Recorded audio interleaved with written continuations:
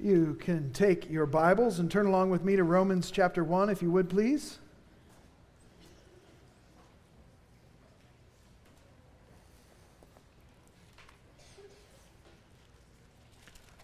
Romans chapter 1. We began this series in the book of Romans back in October. And you may recall that I compared our study of the book of Romans to climbing Mount Everest. I'm not the first one to have done so. But as I said at the outset of this series, Romans has been called affectionately and respectfully the Mount Everest of Scripture. It's referred to as the Mount Everest of Scripture in part because it is Paul's longest letter. But more than that, it is the letter in which Paul most thoroughly and logically and beautifully lays out and defends the truth of the gospel message. Arguably, Romans stands above all the other books in the biblical horizon for its clear and extensive articulation of glorious gospel realities. And as I said then, we'll be climbing this great peak together, walking these glorious gospel trails with each other. Some parts of the journey will take us to dizzying heights as we gaze over the vast and gloriously limitless vistas of God's grace. Other parts of our trek through Romans will take us down into dark and bottomless chasms of human depravity and lostness of soul. This morning, together, we've come to one of these seemingly bottomless chasms of human depravity and lostness. But as I hope we'll see today, these deep, dark caverns of depravity serve also to highlight, by way of contrast, the shining and glorious summits of God's grace in the gospel. I've laid out the book of Romans into three sections: God's gospel of guilt, grace, and gratitude. Guilt we see in chapters 1 through 3, grace in chapters 4 through 11, and gratitude in chapters 12 through 16. And so already here in chapter 1, we are well into the guilt section of this letter. And at the end of this section, in chapter 3, Paul will summarize humanity's universal guilt before God in this way. Romans 3:9, he says, both Jews and Greeks are all under sin. Humanity can be divided up into two large groups, those who are Jews and those who are not. But all are under sin, Paul says. Romans 3:10, it is written, there is none righteous, not even one. Romans 3:23, for all have sinned and fall short of the glory of God. Paul is clearly driving his argument to a point. And the point is, we're all guilty. Guilty before the God who made us. Guilty of sin and rebellion. So here in chapter 1, Paul is beginning to make this argument that every person has sinned and stands guilty before God, our Creator. But he begins with the Gentiles, non-Jews, Greeks. Paul has in verse 18 of chapter 1 explained that God's wrath against sin is present and active in the world today. God is actively pouring out His wrath even today. Yes, there is a future wrath to be received by those who continue in their unbelief and rebellion. But there is a present wrath of God among us. Romans 1:18 says, for the wrath of God is revealed from heaven against all ungodliness and unrighteousness of men who suppress the truth in unrighteousness. Paul then explains further why God's wrath is revealed from heaven. Why is it present in the world today?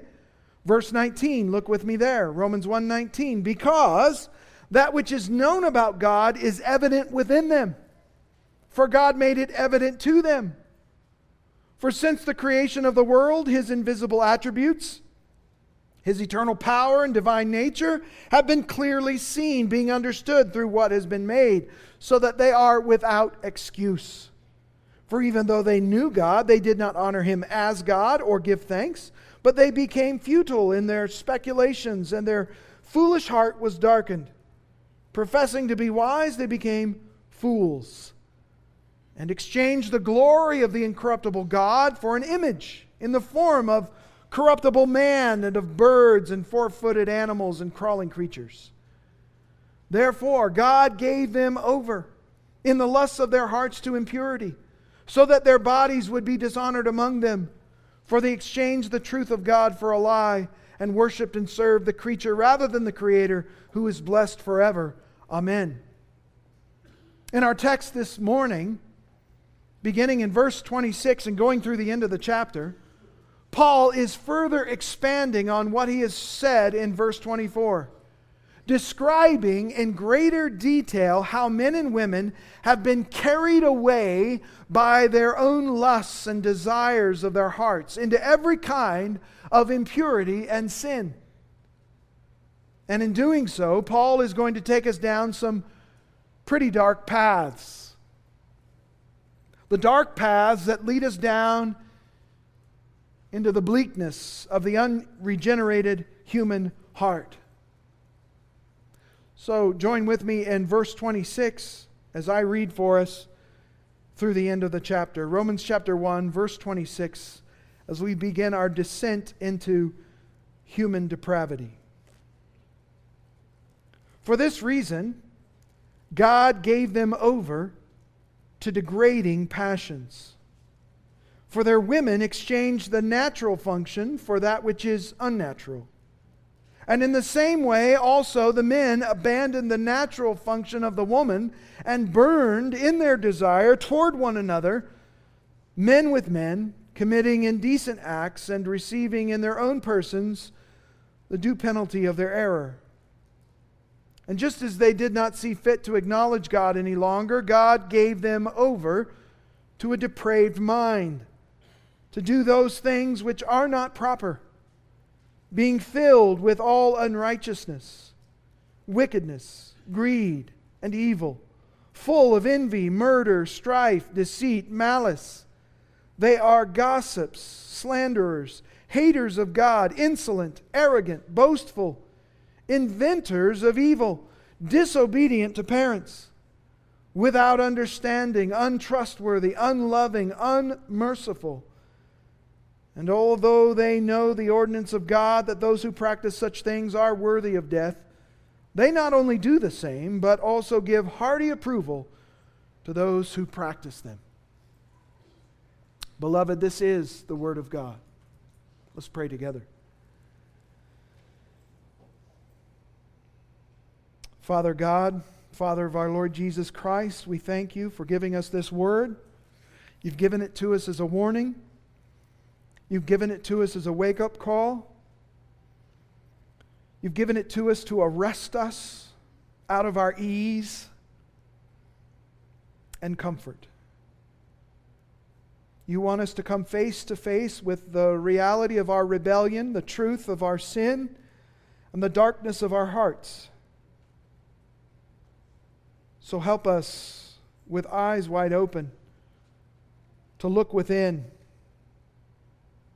and see that there resides guilt. To see inside ourselves the sin and rebellion that have left us without excuse before the God who has made us. But also, Lord, let us see Christ, whom you have sent to rescue us from the darkness of our own hearts and the depth of our own sin. Shine the light of Christ in the midst of the darkness today. Show us Christ, that we may follow Him into the light of day. We ask it in Christ's name. Amen. As we descend into the depths of human depravity, I want us to come across 3 checkpoints along the way. 3 checkpoints along the way which will help us to understand human sin and depravity so that we might flee it and find mercy at the cross. Checkpoint number 1. Sin flows from idolatry, which is the exchange of the truth of God for a lie. Now, this comes right out of verse 26 in the first 3 words, for this reason. You may recall from last week that Paul is laying out an argument here. He is prone to write long sentences that have lots of logical connections, and this is one of those logical connections. Paul is attaching what he's about to say in verse 26 and connecting it closely to verse 25. So we have to follow the flow of his logic a little bit. Why, in verse 26, did God give them over to degrading passions? The reason is found in verse 25.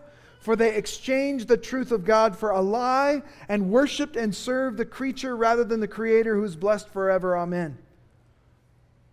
The root cause of all sin is idolatry. And idolatry is the exchanging of God's truth for a lie. It's the exchanging of the worship of the true God for false gods. God has revealed Himself in nature. Romans 1 makes that abundantly clear. In the world God has created, He has given testimony and evidence of Himself, of His own existence, of His glory, of His power, of His creativity, of His care for His creation. All of it is evident and on display in the creation He has made. And the rejection of God and His truth is not because of a lack of knowledge or a lack of evidence. Far from it. Rather, the rejection of mankind has come because it is man's love for sin more than righteousness. Man's love for a lie more than the truth. So mankind rejects God, refuses to worship God or give Him thanks, and that is the essence of what we were created to do. We're created to worship God and give Him thanks as the giver of all good gifts. But mankind has refused to do this. And so God gives people over to their sins. He releases people to go and do what they want to do.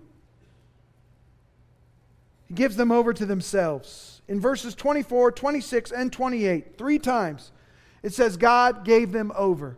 God gave them over. God gave them over. And as we saw last week, this is an act of divine judicial abandonment. This is part of the wrath of God present in the world today as God gives people over to their own sins, gives people over to their rebellion and the lusts of their heart. He simply leaves people to themselves. They have rejected Him, so He rejects them. They have abandoned Him for their sins, so He abandons them to their sins, which in turn takes them deeper and deeper into sin. They become futile in their speculations. Their foolish heart is darkened, verse 21. Professing to be wise, they actually become fools. Verse 22. And so in their depravity, they reject what is glorious and truly worthy of worship, and instead worship just about anything but the God who created them. This is humanity's lost condition. It is true of every human being apart from the grace of God and the saving work of Jesus Christ. Sin flows from idolatry, and idolatry is nothing less than the exchange of the truth of God for a lie. Think about that. Whenever we sin, whenever you sin, whenever I sin, we are exchanging the truth of God for a lie. And it's always an act of idolatry. It's what our first parents did in the garden. Satan tempted Eve and Adam. Said, "Hath God said?" Did God really say that? Tempted Adam and Eve, saying, God knows that in the day you eat of this fruit, you'll be like Him.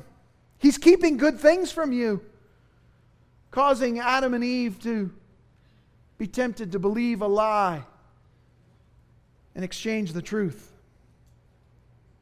That was an act of idolatry. Every sin is an act of idolatry. We think we know better. We think we know what's best for us. We think God is keeping good things from us. We want to enjoy what has been taken from us, and we've been warned that it will kill us, it will hurt us, it will harm us, it will break us, it will bruise us, and nevertheless we want it, and we take it. Every sin is an act of idolatry. It's the exchange of the truth of God for a lie. That's the first checkpoint. Checkpoint number 2, and this is the bulk of our passage. This idolatrous exchange leads to further sinful exchanges. Verses 26 through 31. Paul says, so for this reason, because of their idolatry, their act of exchanging the truth of God for a lie, God gave them over. He let them go. Again, as in verse 24, this divine giving over is an act of judicial abandonment. It is an outworking of the wrath of God against sin in the world today. In verse 24, God gave them over to the lusts of their hearts. And here in verse 26, God gives them over to degrading passions. So verse 26 is an expansion upon verse 24.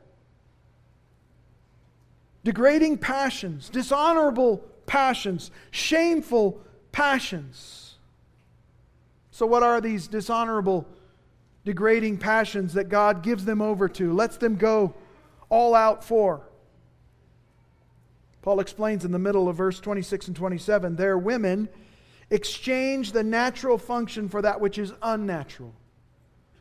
And in the same way also the men abandoned the natural function of the woman and burned in their desire toward one another, men with men committing indecent acts and receiving in their own persons the due penalty of their error. Now it's no secret here that Paul is talking about homosexuality, the sin of homosexuality. The exchange of the truth of God for a lie, the exchange of the true worship of God for idolatry, resulted for some in the exchange of what is natural for what is unnatural. The same word exchanged is used both for the exchanging of the truth for a lie in verse 24 and exchanging what is natural for what is unnatural here in verse 26. So there's a lot of exchanging going on. There's a lot of swapping going on. There's a lot of trading in going on. Just as people exchange the truth of God for a lie on the vertical dimension of divine relationship, even so they go on to exchange the truth of God for a lie on the horizontal dimension of human relationship. When we aren't rightly related to God, this often results in us not being rightly related to others.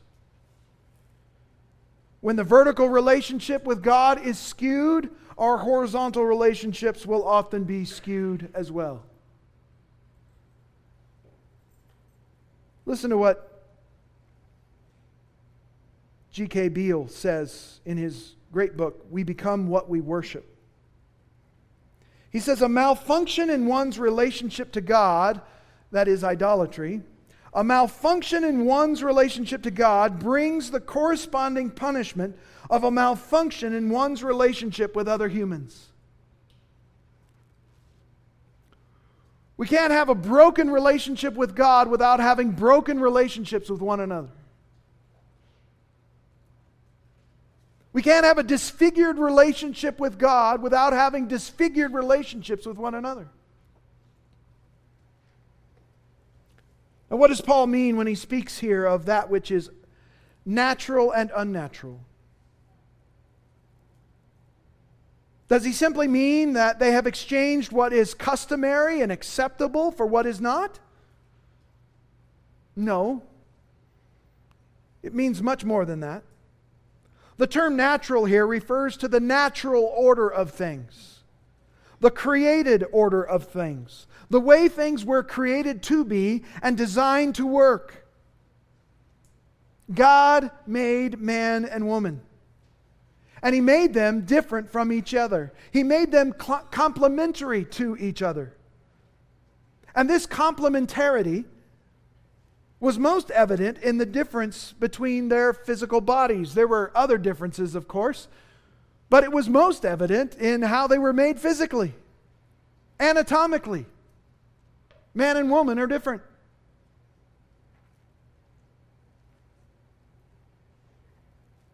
They were clearly designed to complement and complete each other, right down to their physical anatomy. And within the confines of marriage, male and female sexual intimacy would be a beautiful and symbolic expression of the oneness of husband and wife. This oneness, where two anatomically different human beings come together in physical oneness, in sexual intimacy for the purpose of pleasure, closeness, and reproduction, is all by God's good purpose and design, and is a gift to humanity. But like all of God's good gifts, mankind twists it and changes it. All sexual activity outside of marriage between a man and a woman is outside of God's purpose and design. It is a twisting of the truth. It is a rejection of the truth of God for a lie. And ultimately, it is a rejection of God Himself. Idolatry leads us to seek fulfillment outside of God's purpose and design for us. And that is what Paul is highlighting here. The exchange of the truth of God for a lie has led them to exchange and abandon that which is natural and in keeping with God's created purpose and design, exchanging it for that which is unnatural and sinful. These men and women were led by their desires, and their desires burned within them, and they acted upon their desires. Women with women and men with men, committing indecent acts and shameless deeds. Now, some have tried to soften this passage a bit by trying to argue that Paul is condemning here not homosexuality in general, but rather unwanted homosexual relationships, abusive homosexual relationships, or homosexual relationships with underage persons who can't consent. But there's no evidence for this whatsoever. The Bible is clear, and Paul is clear, that homosexuality is a sin and is a deviation from and a disfiguring of God's created design and intention. So why does Paul mention homosexuality here? Is he saying that homosexuality is the worst kind of sin? No, I don't think that's what Paul is trying to get across. I don't think that's his point. Is Paul saying that every idolater will eventually, given enough time, practice homosexuality? Again, no, I don't think that's Paul's point. I believe Paul is using the sin of homosexuality here as a particularly clear illustration of the deceptiveness of sin and idolatry.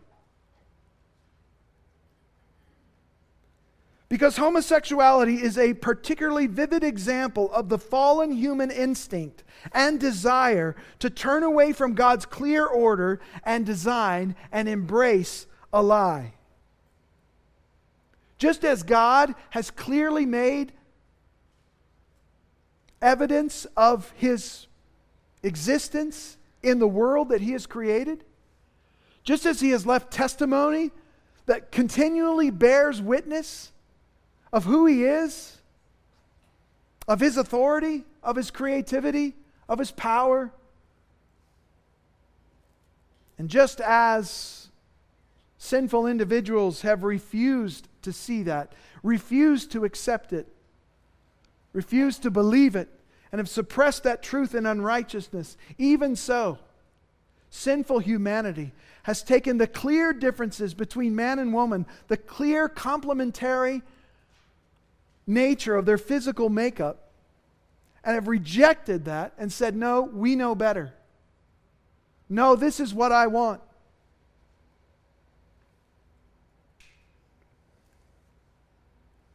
Just as idolatry turns things upside down with worship being given to the creature rather than the Creator, so homosexuality serves as a vivid example of sin's twisted interpretation of God's created designs for human beings.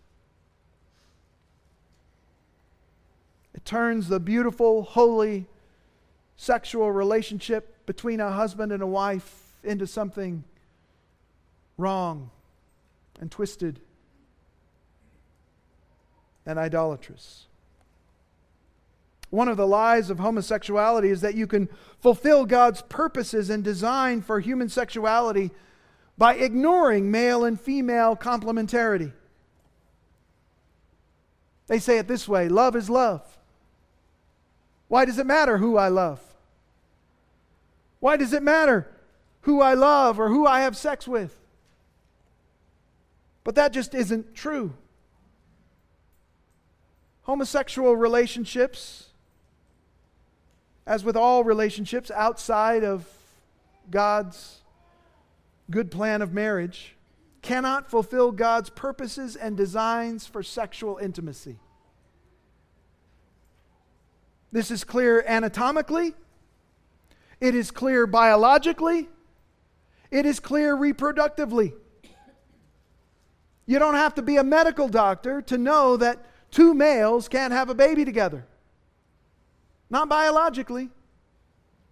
Two females can't procreate.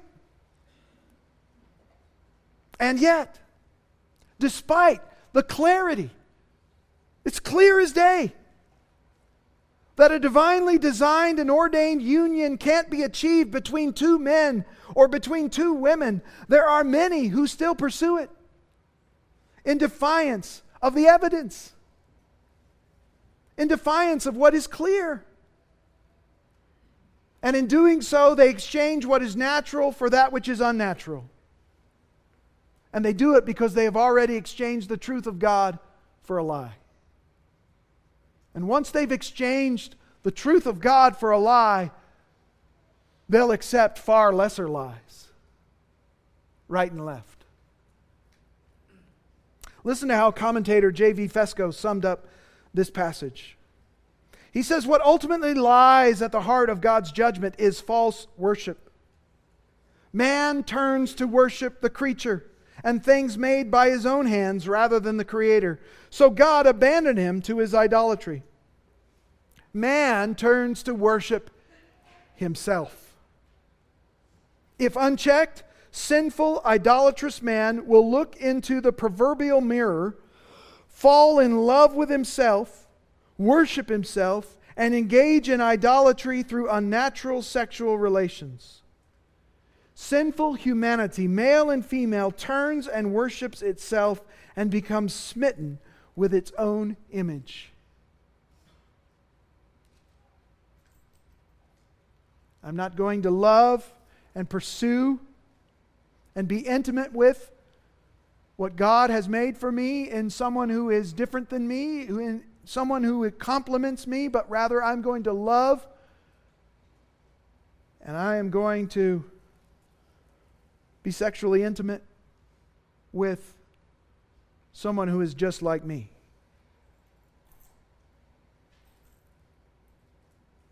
Goes back to idolatry. And the sad result is that those who do so receive in their own persons the due penalty for their error. They bring shame upon their body, and they receive within themselves the due penalty for their sin. This is the principle of sowing and reaping. that God has built into the created order. You sow disobedience, you're going to reap a penalty for that. Now, what exactly is this penalty? Well, it's not exactly clear from the text. It could be the penalty of the sin itself, which means being outside of God's good plan for us and not enjoying the blessings of obedience generally. Or it could also mean that abandoning God's design and purposes has serious consequences for us emotionally, mentally, relationally, and even physically. Now in verse 28, Paul moves beyond the sin of homosexuality as an example of human depravity that results from exchanging the truth of God for a lie. Up to this point, some of you may have been going, I'm glad it's not me. None of this applies to me. I don't have that problem. I'm not faced with those temptations. I can't really relate. Well, you are not without sin. You may not be guilty of the sin of homosexuality, but you are guilty of sin nonetheless. We are all on the same sinking ship. That's Paul's point in this passage. You may think you're better than those who have other struggles. You are not. You are just as guilty before God for the sin of gossiping as the sin of homosexuality. So let's see what Paul has to say as we delve deeper into the darkness of human depravity. Romans 1:28. He says, just as they did not see fit to acknowledge God any longer, God gave them over to a depraved mind to do those things which are not proper. Humanity in its rebellion against God did not see fit to acknowledge God any longer. And so God didn't see fit to acknowledge humanity any longer, so to speak. He gives them over. Humanity failed to honor God and give Him thanks, Romans 1:21. And so God gives them over. This is a restatement and a retelling of the same truth of verse 21. They did not see fit to acknowledge God any longer, so God did not see fit to acknowledge them. And He gives them over. Gives them over this time to a depraved mind. God gave them over to the lust of their hearts in verse 24. He gave them over to degrading passions, verse 26. And now He gives them over to a depraved mind, verse 28. Thrice given over. Thrice abandoned. Now we think of the mind as being the seat of the intellect. So what is a depraved mind? Well, in Scripture, mind means much more than just the intellect. Much more than just our thinking. In the Bible, the mind is the center of moral reasoning and willing. It's very similar to and overlaps with the biblical idea of the heart, which is like a person's mission control center, the seat of the mind, the will, and the emotions. And so a depraved mind is a worthless mind. It's a mind that's been tested and shown to be worthless for the purpose for which it was created. Worthless for the purpose of discerning truth from error, right from wrong, good from evil. Having been given over by God to a depraved mind, they then do things that are not proper, things that are not fitting, things they shouldn't do, things that are outlawed by the law of God. What kinds of things? Well, Paul gives a whole list here. What a grocery list, huh? 21 sins that stem from a depraved mind. This is what we refer to in the Scriptures as a vice list, a list of vices. And there's a number of these in Scripture, and Paul uses vice lists all the time, but this is his longest one.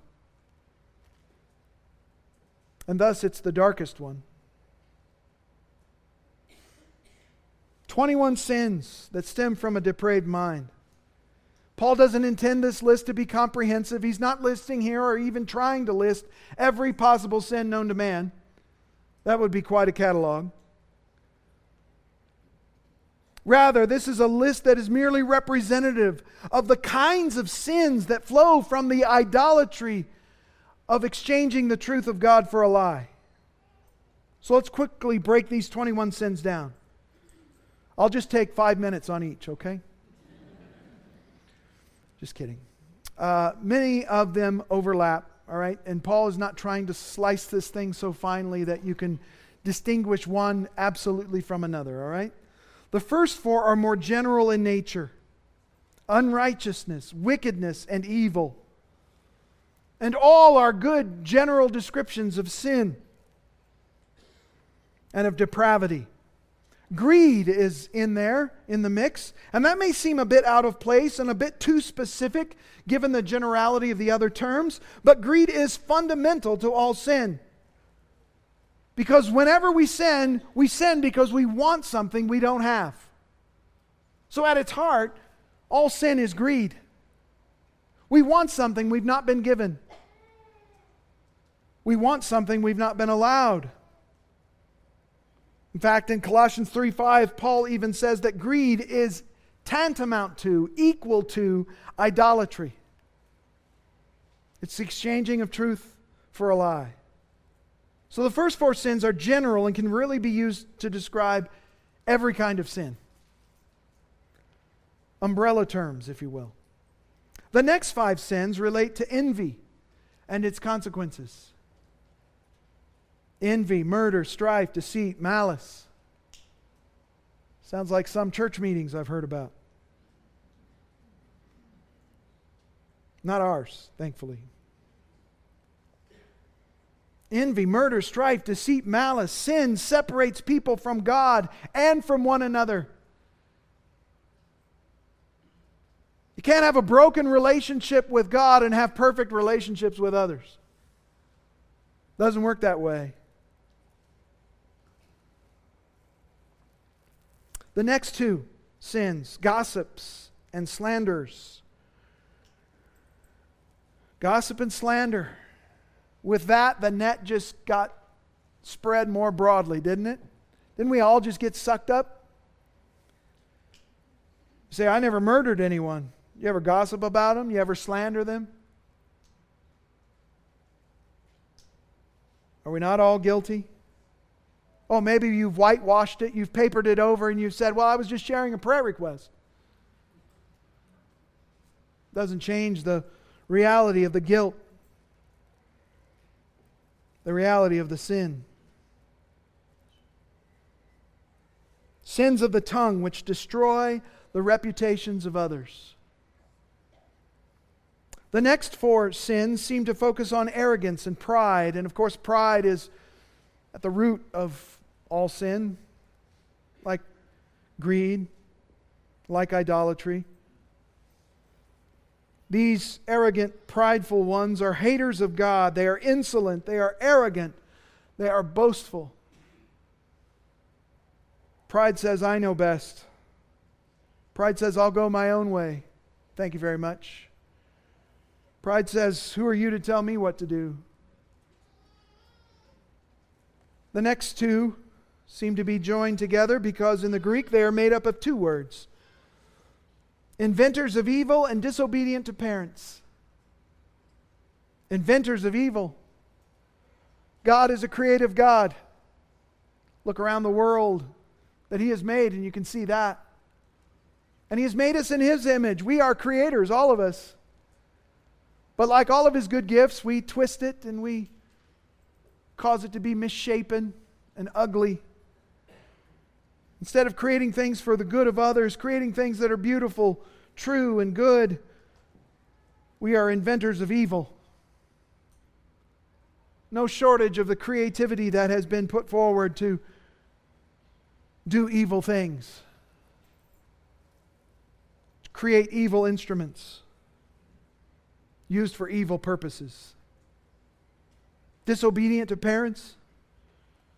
Well, now we're all guilty, right? Kids are disobedient to parents. Kids, that's not a permission to be disobedient to parents, but it's a fact, right? That we're all sinners, and that even from the youngest age, we have grown up in homes with parents, and we disobeyed them. It's put on the same list as murder, homosexuality,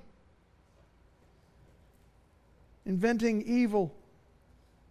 disobedient to parents. The final four sins are grouped together because they are without words,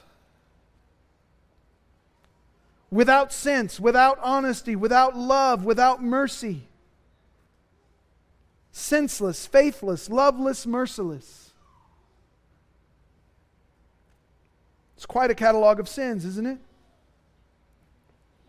Again, perhaps when we were talking about homosexuality, you thought, yeah, that's not my struggle. That's not me. Whew.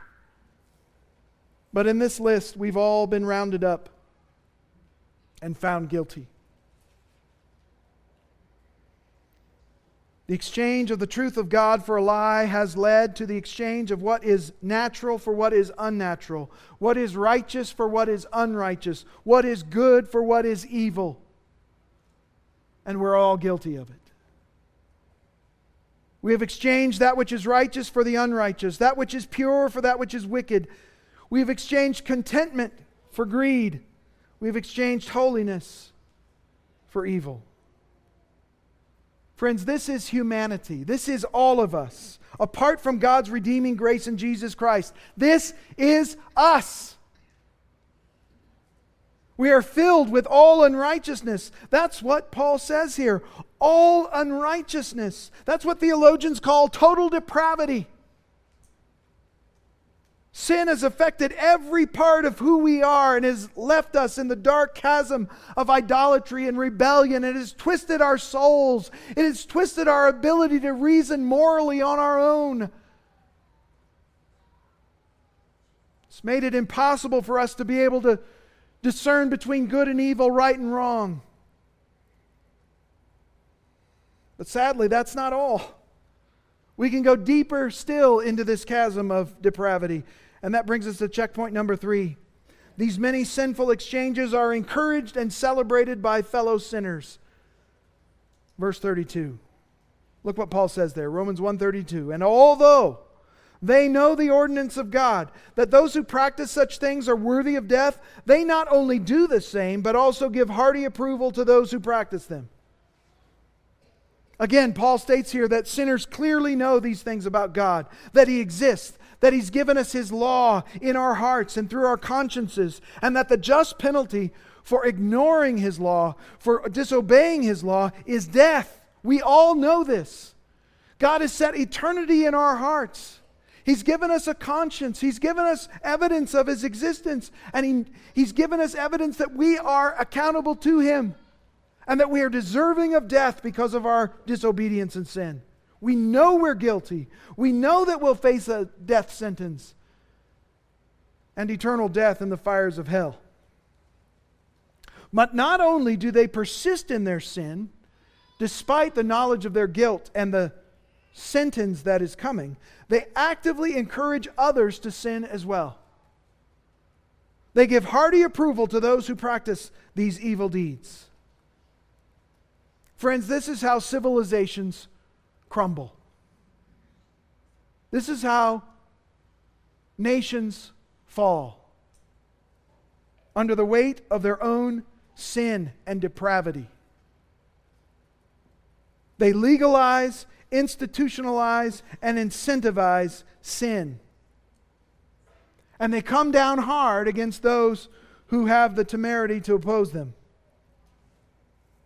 This is the collective, societal effect of individual human depravity. Listen to what Al Mohler says, quoting theologian, or rather a man named Theo Hobson. I don't think he's a theologian, but his name is Theo. Al Mohler, quoting Theo Hobson, says this. He describes the 3 necessary steps for moral revolution, all right? First, what was condemned must be celebrated.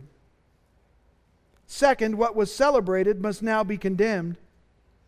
And finally, those who will not join in the new celebration must now be condemned.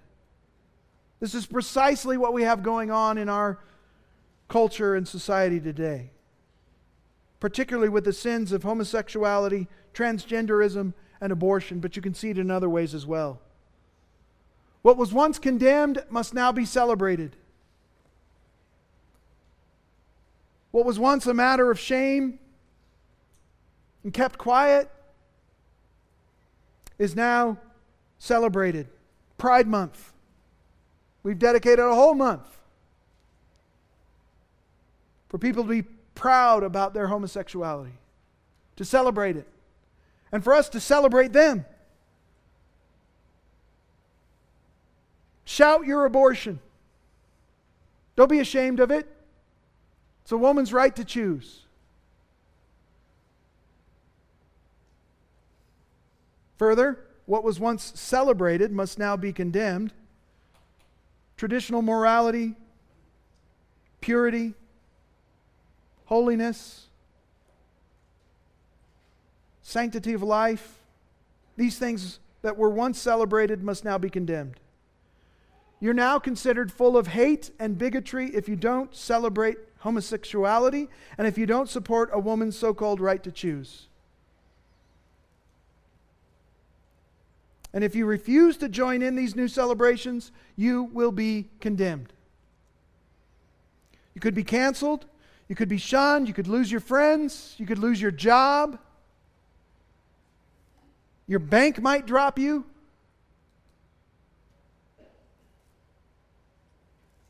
The government might come after you. Say the wrong thing in the wrong place to the wrong person, you could be reported. More and more, the forces of culture and society and business and government and entertainment and sport are all being harnessed and orchestrated and weaponized to promote and celebrate what God clearly forbids. And God pronounces a woe of judgment over nations that participate in this kind of moral reversal. Isaiah 5:20 says, "Woe to those who call evil good and good evil, who substitute darkness for light and light for darkness, who substitute bitter for sweet and sweet for bitter. Woe to you, nation,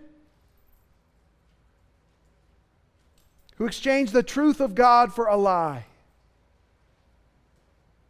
Proverbs 17:15, "He who justifies the wicked and he who condemns the righteous, both of them alike are an abomination to the Lord." Because it's not in accord with the truth. It's not in accord with reality. It's a denial of the way things really are. To call good evil and evil good. It's an affront to God because it's an attack on God. It's an attack on the truth of God. It is an attack on the person of God Himself, who is the God of all truth.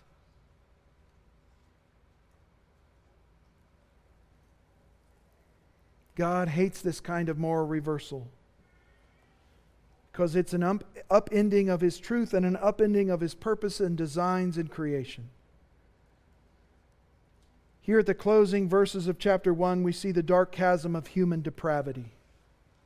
Depravity that begins with the rejection of God and the embracing of lies. Depravity that is compounded by God's judicial abandonment of sinners to themselves, to their own sin, to the sinful desires of their hearts. Depravity which expresses itself in all kinds of sinful thoughts and deeds that are clearly unnatural and not in keeping with the truth. Depravity which, if unrepented of, will certainly lead to death, a death sentence. And yet, from the darkness of this chasm of depravity into which we have descended, at the end of Romans 1, we can look up and see the glorious light of God's gospel overhead. From Romans 6, where Paul says in verse 23, "For the wages or the payment of sin is death. The just penalty of sin is death, eternal death. But the free gift of God is eternal life in Christ Jesus our Lord." Hallelujah, what a Savior. You don't have to stay in the darkness of your own depravity. There's enough light trickling in to that deep chasm to show you that there's a way out. There's a way forward. There's a way ahead. And it's through faith in Jesus Christ. This one verse is enough light to lead us out of the depths of human depravity and into the shining mercy and grace that is found in Jesus. But you have to first recognize the dark chasm you are in. You have to first recognize your helplessness to reason your way out of it because of the depravity of your own mind. And then, by faith in Christ, reject the darkness and move toward the light of Christ. Let's pray together. Lord God, thank you for giving us hope in the midst of our guilt and our sin. Hope that is not found within us. It's not found in our ability to climb out of the hole that we've dug for ourselves. But it's the hope of Jesus Christ, who came and with His cross, with His sinless life and substitutionary death, has provided the way for us to come out of the depths of our depravity and to be made new into the likeness of Jesus Christ. Thank you, Father, for this great mercy and this great grace. My prayer is today that anyone here who is still in the darkness of depravity will see the light of Christ and by faith trust in Him. We ask it in Jesus' name. Amen.